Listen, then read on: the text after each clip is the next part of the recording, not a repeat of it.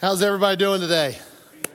Good. Are you a little cold? Are you a little frozen with this morning the way it is? I appreciate you guys being a little flexible today. Some of you that normally come to our 8:30 service that are joining us here, thank you for doing that. Just so you know, we canceled that service and because we wanted to make sure that our parking lot had enough time to get cleared and make sure it was safe, give it another hour or so for the roads. Did anybody have any trouble getting here?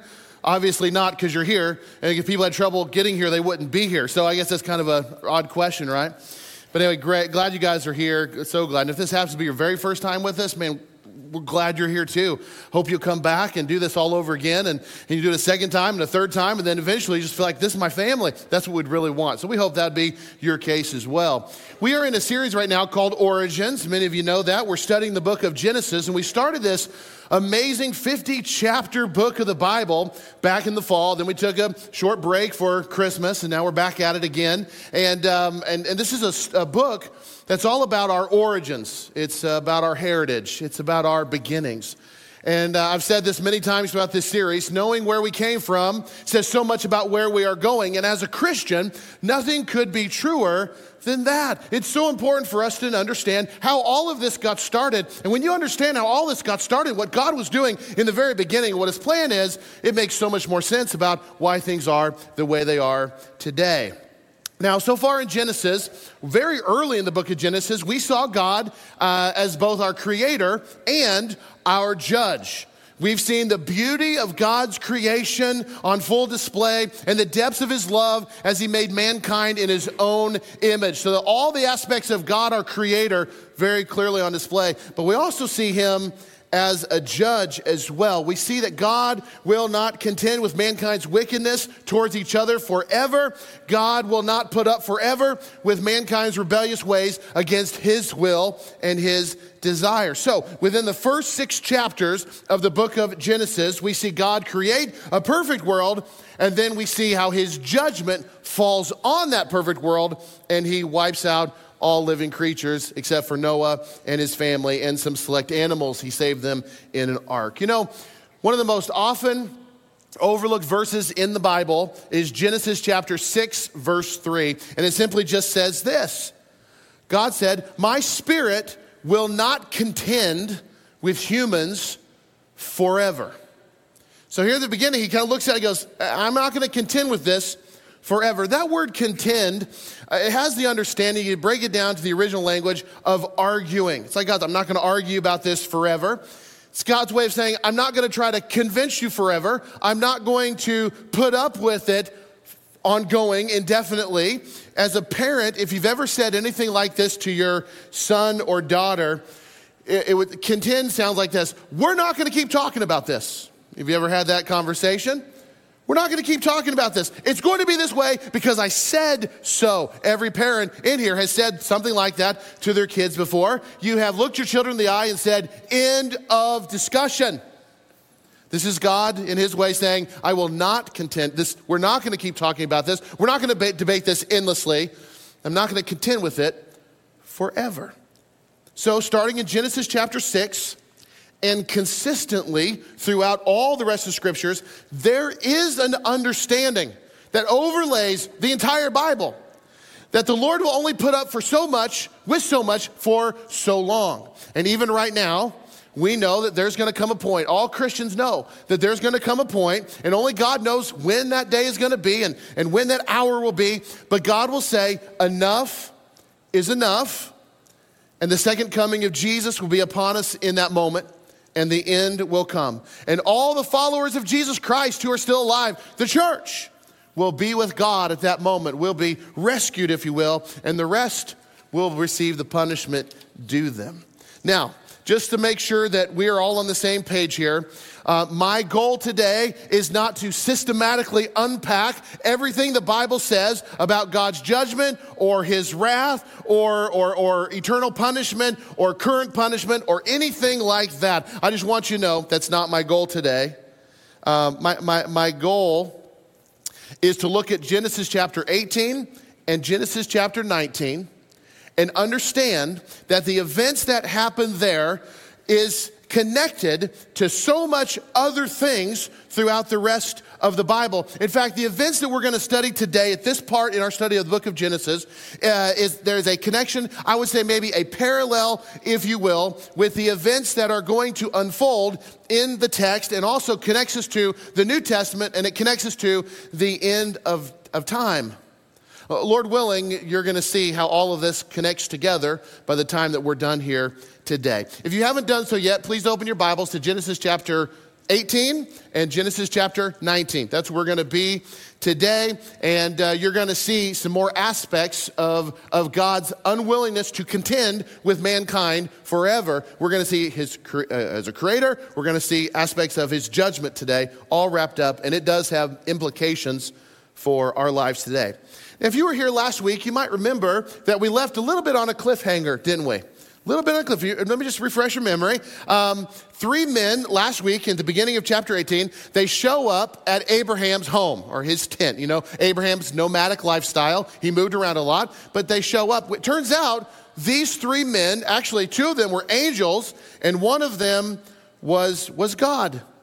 And we see how Abraham shows incredible hospitality to God and these 2 angels. You might remember Abraham quickly got up, he bowed down, he served them. He told Sarah, hurry, make some bread with the finest flour. He ran out to the field and he's like, pick the choice tender calf. This is the one. This is going to be special. And he has people prepare, and he just serves the Lord. We see him do it quickly and immediately and generously and humbly. And we take a step back, and as we did last week, we looked at that and we're like, boy, I tell you, Abraham has something to teach us about what it looks like to serve the Lord. And there's some aspects and characteristics of that we should adopt ourselves today as we serve the Lord. Now, after the meal, and the angels and God, they get up and they're getting ready to leave. And this is where we left off last week. They look down in the direction of Sodom. And the best that we can tell, this is about 25 or 30 miles away from where Abraham was currently living in the text. So they look down in that general direction towards Sodom, and it becomes very clear as you read this that what the fuller picture is that these angels were on their way to Sodom to destroy it, and they stopped off at Abraham's house or his tent to have a meal, and now they're going to keep going. This is our fuller understanding. That Abraham was just kind of like a little rest stop on their way. These guys are on their way to destroy Sodom, and as they're going, they're having this discussion about whether they should include Abraham in knowing what they're about to do. So let's look at verse 16 of chapter 18. You ready? When the men got up to leave, they looked down towards Sodom, and Abraham walked along with them to see them on their way. And then the Lord said, shall I hide from Abraham what I'm about to do?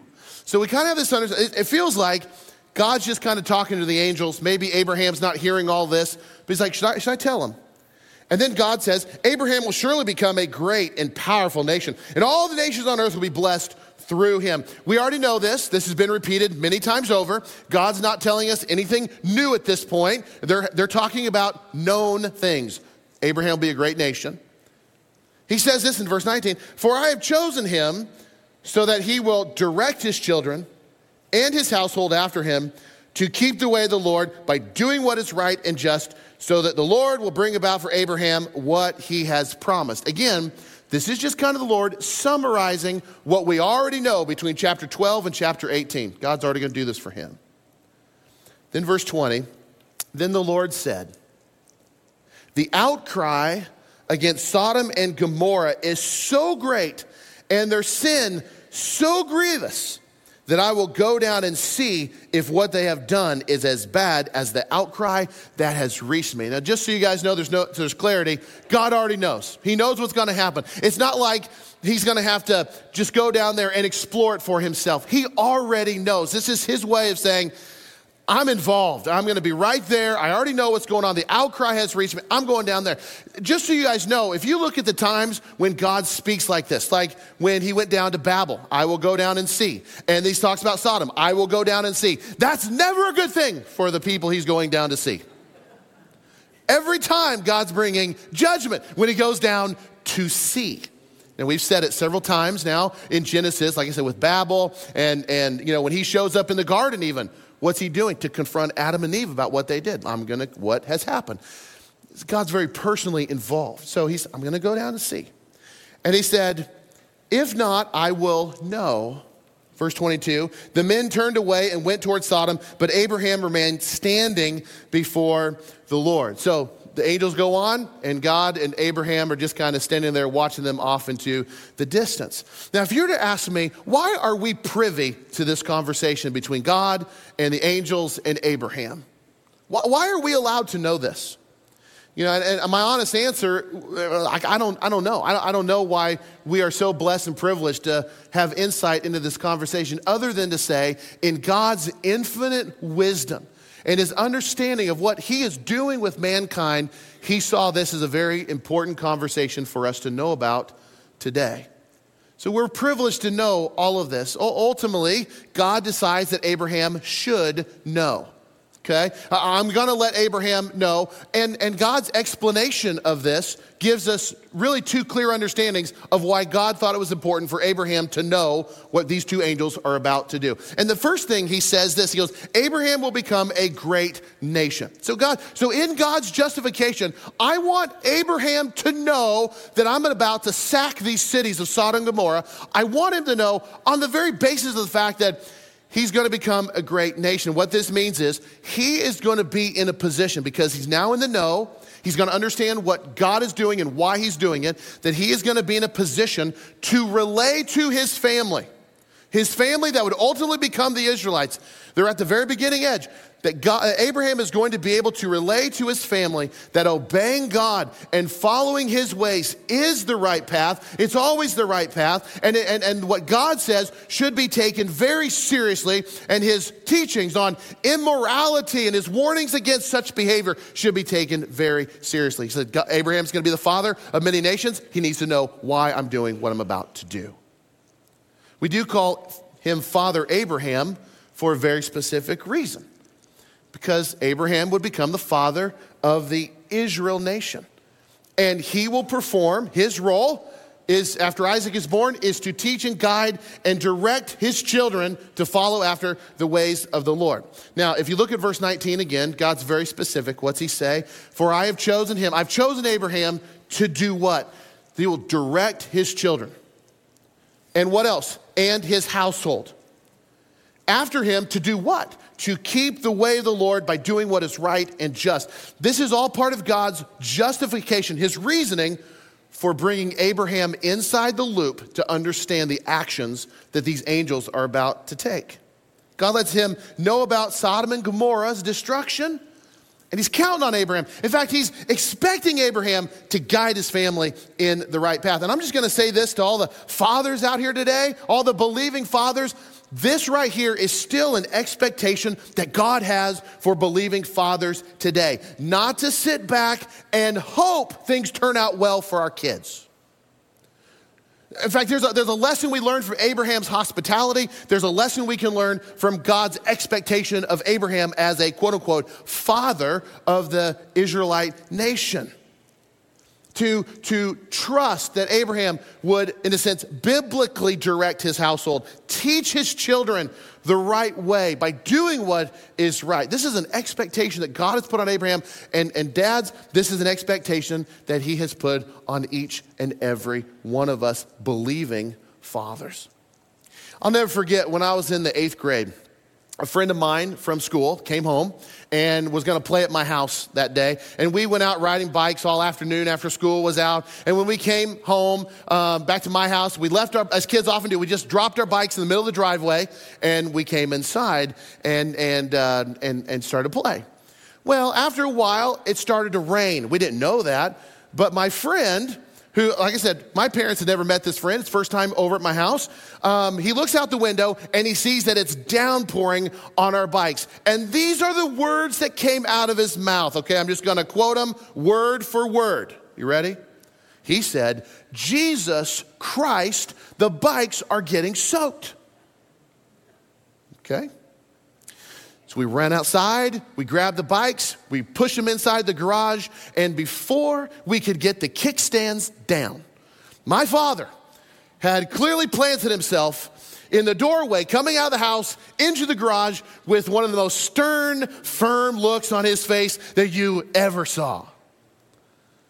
And he looks at my friend who he just met that day, and he said this, "Hey, we don't talk like that in my house.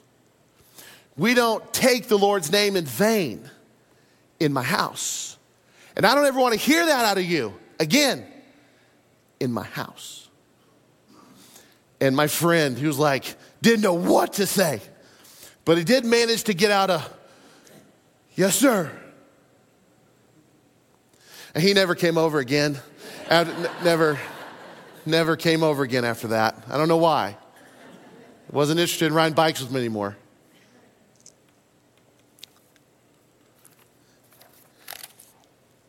My dad, who's my spiritual hero, by the way, he never sat back and hoped that vulgarities would stay out of his children's mouths. He didn't hope they'd figure it out one day. But he taught and modeled what clean speech sounds like. To this day, I can tell you, I never, ever heard my dad use a vulgarity ever. My whole life. It wasn't uncommon growing up for me to see something, and my dad would point it out, and he would follow up with something like this. "And you know what the Bible says?" That was my childhood. He took seriously his role of directing his household down godly paths. Why did God let Abraham in on his plans for the destruction of Sodom and Gomorrah? Because he knew that Abraham would take this life lesson of punishment and direct his own household in a godly way, away from what Sodom and Gomorrah, the residents there, were living. The sins of these cities were so grievous and their destruction was so swift that God knew Abraham, certainly not Abraham, would let his family follow in the same path. Why else did God tell Abraham this ahead of time? Well, God knew that Abraham was going to be what? He says it. He's going to bless all the nations on earth through Abraham. So not only will Abraham direct his own family, but Abraham's influence is widespread. Not just his biological descendants, but everyone. All nations on the earth will be blessed through Abraham. How is that possible? Why is that possible? Well, remember, Abraham would father what would become what? The Israelite nation. Also known in the Bible as the Hebrews, most commonly referred to as the Jews, God's chosen people. It would be the Jews who would bring us the Bible. It would be the Jews that would ultimately bring us our Savior, Jesus Christ. So yes, through Abraham, one man, his family, would be a blessing to all nations of the earth, all the way extending to us, because it was his family that brought us Jesus. And God knows this. God knows he's going to be a blessing to all people. So his influence will be widespread. Abraham's got to get this right. He's got to know why I'm doing what I'm doing. And he needs to direct his family well. We're no different, dads. No different today. I think if there's a big takeaway from this conversation between God and Abraham, it would be like this, that just like with Abraham, God too is expecting us to direct our children and our households to keep the way of the Lord.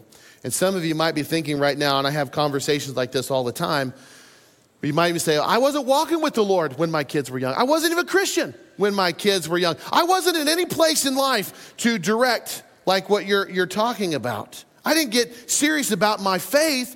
I didn't become a serious Christ follower until my kids were gone. And you know what? I'll tell you exactly what I tell everybody else who's ever said something like that to me. My words is, it's never too late to start. It's never too late to start. Godly fatherhood does not stop at age 18. So like in our world today, who's like, you're 18, you're a man, you're an adult woman. Good luck to you. No. I don't ever read that anywhere in the Bible. Godly parenting, godly fatherhood doesn't stop at age 18. Now, the nature of the relationship can change quite significantly. My father, when I was driving away for college, I was leaving home forever. I was going off to college. My dad in the driveway, I'm getting ready to start my car, and he said, Joe, I want you to know something. Never again will I ever tell you what to do. said, oh, thanks, Dad.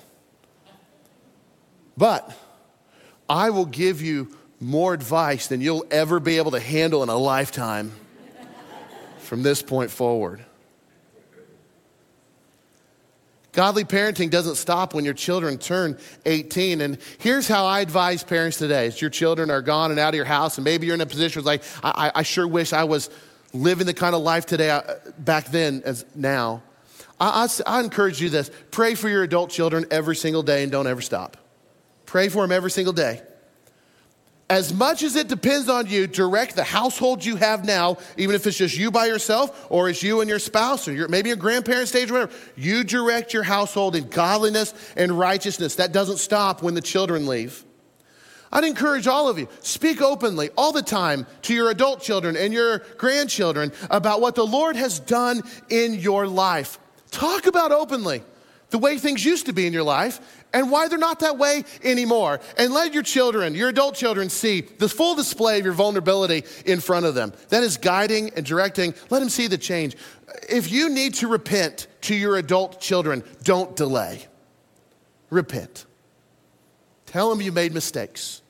Identify the mistakes you wish you'd have done differently. Repent before them. Repent before the Lord. And then from that moment, forge ahead in the strength that God provides you, with the grace that he gives you, knowing deep down inside what we all believe in our heart. God cares more about where you're going than where you've been. So from this day forward, I will direct this family and I will direct my grandchildren and my family, as long as God gives me ability, in the path of righteousness, and they're going to see a Christ follower in me. And I will tell you this, that your most influential days of guiding your household may still be in front of you, not behind you, and you might be a grandparent already. Your most influential days that you'll ever have in your family can still be out in front of you. Now, what happens next in the progression of the text is actually a bit of a surprise, because God tells Abraham what's going to happen, and we see a reaction out of Abraham that's a little bit unexpected. He goes to God and he's like, can we talk about this? Just a little bit. Look at chapter 18, verse 23. Then Abraham approached him and said, will you sweep away the righteous with the wicked? Abraham is thinking about, are you talking about everybody? What if there's any righteous people there? And I have no doubt in my mind that when Abraham bravely approaches God with this question, his nephew Lot, who is living in Sodom, is on his mind. I have no doubts. Lot has always been on his mind. Are you going to wipe away everybody? He asked God if he's willing to spare the whole city if he can just find 50 righteous people in the whole city. And surprisingly, God goes, yeah, okay. If I can find 50 righteous people, I'll save them all. And then Abraham, if you've read ahead, then you know that Abraham's like, well, what if you can only find 45? And God's like, well, okay. For 45 people, I'll save the whole city. Now, if you keep reading, Abraham, well, what if you just found 40? Okay. Then Abraham talks him down to 30, and he talks him down to 20. And if you keep reading, it's a very surprising conversation. Abraham talks God all the way down to 10. God, if you could find 10 righteous people in Sodom, would you save it? And surprisingly, too, God says, sure. If I can find 10, I'll save it. I think deep down inside, Abraham knew that finding 50 was a stretch. I mean, Abraham's lived in the area a long time. He's already rescued all the people of Sodom at least once already. You might remember back in 13 and 14 when they get he knows who they are. And maybe he's like, okay, that's a little aggressive in my estimates. Maybe 50 is a little high.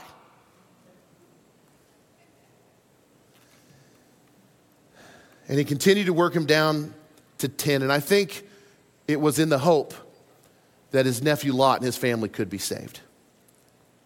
I believe that the thought of his nephew suffering the destruction of that doomed city, it really impacted Abraham. And so Abraham, he intercedes for his own family. And he begged God in behalf of that whole city. It's like we see actually Abraham take on this idea of intercessory between God and these people. And this intercession here for the residents of Sodom, I think should at least cause us today, at a very minimum, to consider the same kind of things in our lives. I would ask you this question. Do you pray intercessory prayers today?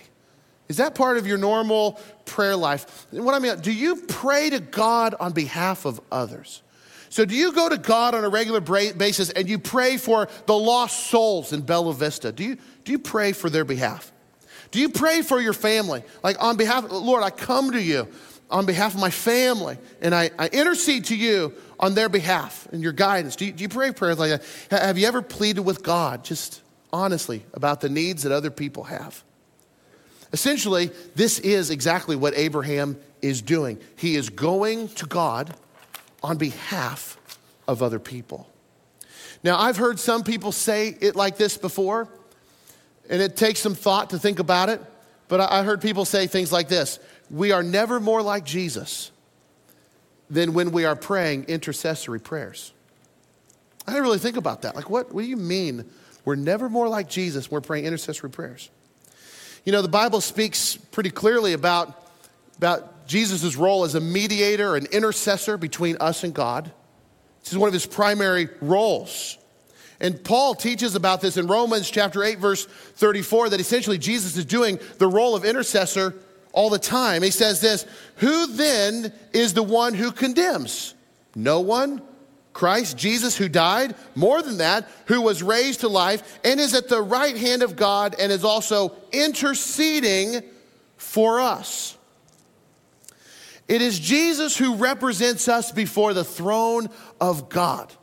And through his death and through his resurrection, Jesus became the mediator between us and God. And in that sense, Jesus very much is interceding on our behalf.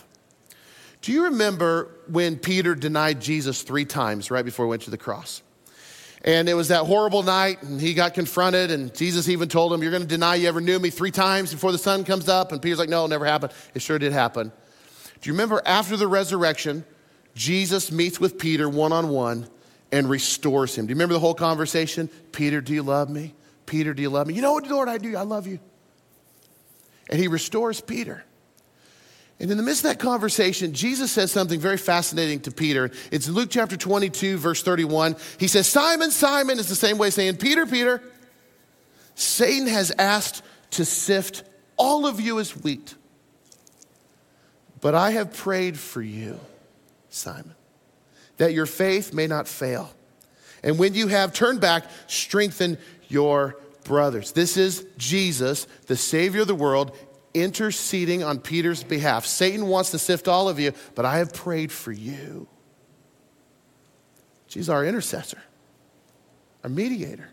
And all of this leads me to consider Jesus to this day interceding on our behalf. And for us today as Christians, filled with the Holy Spirit, we too should take on that role of interceding on behalf of others, like Abraham showing great concern for his family and for the residents of Sodom.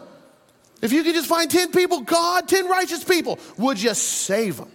This is intercessory. I have often prayed prayers like this, and maybe some of your prayers sound very similar. I'll often pray, God, would you bring, I know where this person is going, and would you provide for them one really strong Christian friend to go down this journey with them? I've prayed that over so many college students who are going into the lion's den called the educational system. Lord, please bring one really strong Christian friend in their life. I've prayed prayers like this with many families. One of the things that I'm exposed to often as a minister is I've sat with family at their darkest moments. Tragedy befalls them. And I've prayed with family on our knees, and I've prayed things like this: God, in the midst of this tragedy and this destruction, would your light still shine through? And Lord, somehow, some way, would your light shine through so that all those who are involved in this would see you more than anything else. Intercessory. Do you pray prayers like this? Do you pray for your children's future spouses? Do you pray? My wife and I pray for this for our kids. Lord, would you bring into their life one day really good Christian women? Lord, we pray you bring Christian, solid women into our lives. And we've been praying those prayers since they were in diapers. And it's not too young to start praying like that for your children when they're in diapers. And Lord, would you let her love the Kansas City Chiefs as much as I do? That'd be secondary. Don't put past me what I pray for. I'll tell you, much more could be said. I'd never pray they'd be Cowboys fans. No, I think that's what you said. Hey, much more of this could be said. We could spend a long time talking about prayer and intercession, but Abraham is, that's what I want you to say. Abraham is interceding on behalf of these residents of Sodom, and God agrees. Okay, 10. I don't know what would have happened if Abraham, if he could have talked him down to 1. I don't know. I guess we'll never know. But they agree on 10. Now, look at chapter 19, verse 1. The two angels arrived at Sodom in the evening. So they left Abraham's house. Remember, they're on their way to destroy Sodom. They stop for a meal at Abraham's place, and then they keep going. And they're moving at a pretty good clip to get 25, 30 miles down the road by the end of the day. And Lot was sitting in the gateway of the city. It's the same day as they were with Abraham, and they meet Lot first off. When he saw them, he got up to meet them and bowed down with his face to the ground. "My lords," he said, "please turn aside to your servant's house. You can wash your feet and spend the night and then go on your way early in the morning." "No," they answered, "we will spend the night in the square." But he insisted so strongly that they did go with him and entered his house. He prepared a meal for them, baking bread without yeast, and they ate. So the very first person that they encounter in Sodom is Abraham's nephew. And is this just a godly coincidence? Is this strange? Is the fact that Abraham's been interceding on Lot's behalf, the angels go right to him? Maybe yes on all those things. But they encounter Abraham's nephew Lot, and where is he? He is sitting in the gateway of the city. We're talking about why that's important in just a minute. But just remind you about Lot's trajectory. Lot has been with Abraham since the very beginning. When we first meet Abraham in chapter 11, chapter 12, Lot's right with him. Lot travels, he journeys, he does everything with Abraham. And I do believe it was God's intention for Abraham and Lot to be together the whole time. But you remember early on, they go off to Egypt out of fear, and we see a change in Lot. He seems to really love Egypt. I don't think he wanted to leave. Made a lot of money there, but they got kicked out of Egypt. They come back as wealthy men. And now the land could not support them, and they have to separate. Is this some of the details coming back? And Abraham, being generous, says, "Lot, you can have whatever land you pick. I'll take the rest." And Lot looked down into the land. He said, "I want that." Why? Because the land he saw looked like Egypt. It reminded me, you could always argue, there was a part of Lot's heart that got very worldly in Egypt, and he always wanted to be there. It's like he almost left a part of his heart there.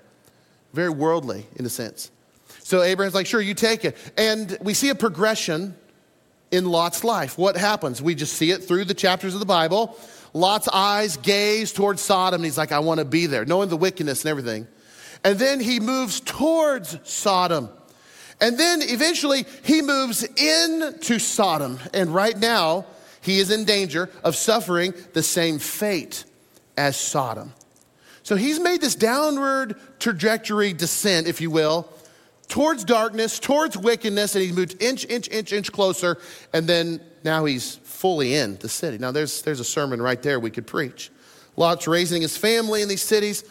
These angels arrive there and they find him in the gateway, which is significant because the gateway of ancient cities like this is where commerce and business, and it's where the lawmakers, it's where they all sat around and did stuff. And so the fact that Lot is here in this area and he's the first to greet these strangers to his community, it says, or we can at least understand or imply or think, Lot probably by this stage, all these years later, has become somewhat of a leader in that community, somebody with some standing, somebody with influence.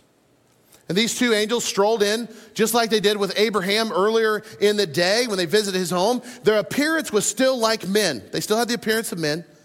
And Lot greets them. It's late at night, and he invites them into the house, which is not out of the norm of normal hospitality in that day. Now, we've already seen how Abraham was very hospitable to these angels and to God. And Lot, in a sense, is trying to be the same way, but their response to it is completely different. You know, really you feel like the tone has changed in the text. "No, we don't want to go with you." Where they gladly received Abraham's hospitality, they reluctantly like, "No, we don't want anything to do with you, Lot. And now we're going to stay right out here." It definitely feels very different. They said, we're going to stay out here in the plaza, this open area of the city. And the question is, why were they so reluctant to receive Lot's hospitality? Why were they reluctant? I don't know the answer to that. Maybe it had something to do with the fact that they're not there to eat, they're there to destroy. So why get chummy with the locals? I don't know. I don't know why that is. Maybe they felt like maybe the open plaza, the square, was the best place to start looking for these 10 righteous people? I'm not sure. Hard to say, but they were not interested in receiving Lot's hospitality. But eventually what happens? I guess Lot's very persuasive, and they finally reluctantly agreed, fine, we'll go to your house.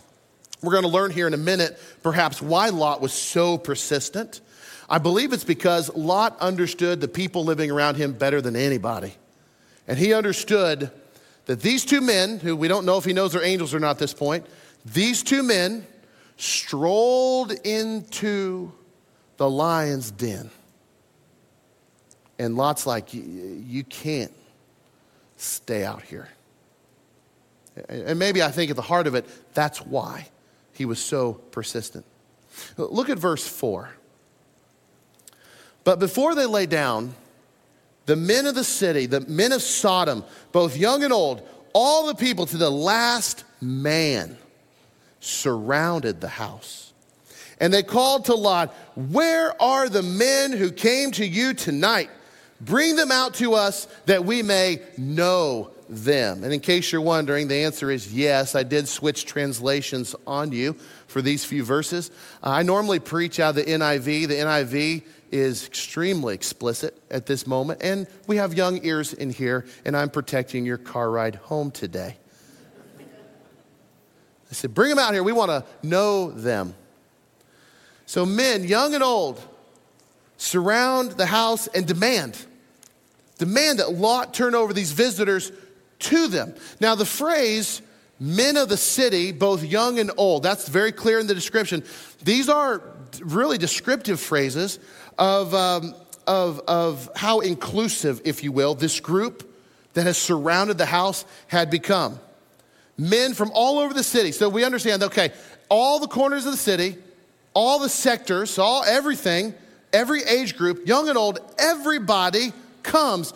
And the fact that it's so inclusive, young and old, it also tells us this little detail, that their homosexual practices had become generational practices. The young was teaching the old, and it had reached this perpetual cycle of grievous sin before the Lord.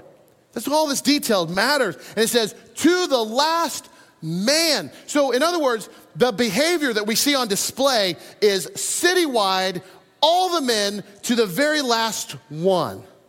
And they only have one thing on their mind. Now the word sodomy that we know today, that it's written into the laws of our land and the descriptions of behavior today, that word sodomy comes from this moment in history. It comes from the destruction of the city of Sodom for the sins that these men wanted to commit against these angels. Now, knowing this, it makes what the Lord said back on chapter 18, verse 20, make perfect sense. What does the Lord say back then? The outcry against Sodom and Gomorrah is so great, and their sin is so grievous. This is what the Lord's talking about. This behavior that's being pointed out in the Old Testament here was an abomination to God then, and it's an abomination to God today. God's disdain for this behavior is clearly expressed in the Old Testament. It is also reaffirmed multiple times in the New Testament for believers. And God will make it clear in his written law to Moses that this specific behavior will not be accepted, it will not be tolerated among God's people. And the destruction of Sodom and Gomorrah, whose sin was so grievous in the eyes of God, is evidence of this. Now, look at verse 6. Here's what happens next. Lot went out to the men at the entrance, shut the door after him, and said, I beg you, brothers, do not act so wickedly. So basically, Lot is trying to reason with the mob. Behold, I have 2 daughters who have not known any man. Let me bring them out to you and do to them as you please. Only do nothing to these men, for they have come under the shelter of my roof. But they said, stand back. And they said, this fellow came to sojourn, and he has become the judge. Now we will deal worse with you than with them. And they pressed hard against the man Lot and drew near to break the door down. Now, I'm going to allow you to admit something because we're all thinking it, okay? After reading that, especially those of you who are reading it for the very first time, you're not sure at this moment who you're disgusted with more, are you? The homosexually enraged mob outside of Lot's house, or Lot offering up his 2 unmarried, untouched daughters as replacements? Who are you more mad at? I mean, who in their right mind would ever make a decision like that? Who would ever in their right mind offer that as a solution to this problem? And I ask the question, and I know you're thinking if you're not articulating it, I mean, what happened to Lot's personal values that could ever justify that action? I'm just going to admit the obvious to you. Lot's actions in this moment are difficult to understand, almost impossible to justify. Lot himself is an interesting study.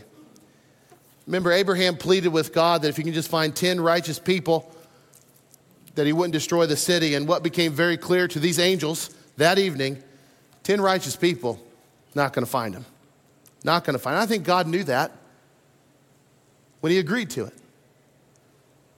Ironically, though, the one most closely resembling righteousness was Lot. Now, this is going to tell you just how depraved this community was. The most righteous man there still was Lot. And the reason why I can say that with confidence is because when you move into the New Testament, which I want you to know, references to Sodom and Gomorrah and illustrations about it and examples made, it's all over the Bible, Old and New Testament. One of those places is in 2 Peter chapter 2, verse 7. And this is Peter talking to the church about judgment, hard times, and a lot of things. And he makes a reference to Lot. And he says about God's ability to rescue people. If he rescued Lot, and this is Peter said, a righteous man who was distressed by the depraved conduct of the lawless, for that righteous man living among them day after day was tormented in his righteous soul by the lawless deeds he saw and heard. So even Lot, with all of his problems, was still disgusted by what he saw and was trying to avoid it. And the Bible even calls him righteous. How is that even possible? We're going to come back to that in about 2 minutes. Look at verse 10. But the men inside reached out and pulled Lot back into the house and shut the door. Then they struck the men who were at the door of the house, young and old, with blindness, so they could not find the door, which kind of makes me think, even though they were blind, they were still fighting to get in. The 2 men said to Lot, do you have anyone else here, sons-in-laws, sons or daughters, or anyone else in the city who belongs to you? Get them out of here, because we are going to destroy this place. The outcry to the Lord against its people is so great that he has sent us to destroy it. I think it's safe to say these angels are not messing around anymore. Maybe they're hoping for a good night's sleep, maybe a breakfast, and they're going to get down. No. We're going to handle this right now. They're done messing around. They pull Lot back inside the house. They strike all the men outside with blindness, so they couldn't even find the door any longer. The angels spill the beans. We're here to destroy. Who's your people? Get them out of here, and we're getting out of the city now. Sadly, if you keep reading the story, Lot's son-in-laws think that he's joking around and they want nothing to do with it. He's like, Lot's son-in-law thought his daughters were unmarried. Remember back in Mary Joseph, this time, if you were pledged, engaged, it was legally binding. So you could refer to somebody as a son-in-law even though they were a son-in-law to be. So we can assume that the 2 daughters that Lot offered up, who have never been touched by a man, and they were the engaged women to these 2 men. And they thought, Lot's son-in-law thought he was joking. Like, we're not going with you. Even Lot, he hesitates. The Bible says he didn't want to go. Can you imagine after this night and having 2 angels there to destroy? Lot didn't want to go. And the Bible says the angels took Lot, his wife, and his 2 daughters by the hands and forcefully led them out of the city. And if you keep reading, then you're going to know what? Lot's wife doesn't make it out, does she? The Bible gives us this one little detail down in verse 26. It says, but Lot's wife looked back, and she became a pillar of salt. Now, as a kid growing up in Sunday school, I always had this impression, okay, maybe you did too, that Lot and his daughters, his wife, they're running as fast as they can, and then they hear the fire from heaven consuming the city, and it's like Lot's wife does, what's going on back there? Poof, salt. Now, that may have very well been exactly what happened. I don't know. But it also could mean that simply she started to leave, and her heart was so much wanting to be in Sodom, so attached to the things of Sodom, that she went back to Sodom and suffered the same fate as everybody else. It could be either one of those. But the bottom line is, she didn't make it. The bottom line is, she didn't get out of there when she should have. How in the world, though, does Lot get saved from the destruction of Sodom? Because he seems at best only slightly better than the residents of Sodom. And even though it seems that way, in the New Testament, Lot is still called a righteous man, like we just read a moment ago. First of all, he should have never lived in Sodom. And even him, even though he should have never been there, even him, not being a saint, understood and was distressed by what he saw in the city. But I can tell you, the reason Lot was saved is because of Abraham. If you look at verse 29, it says this, so God destroyed the cities of the plain. When he did that, he remembered Abraham, and he brought Lot out of the catastrophe that overthrew the cities where Lot had lived. So friends, Lot's salvation from the destruction of Sodom was clearly and solely a matter of God's mercy and grace. That's it.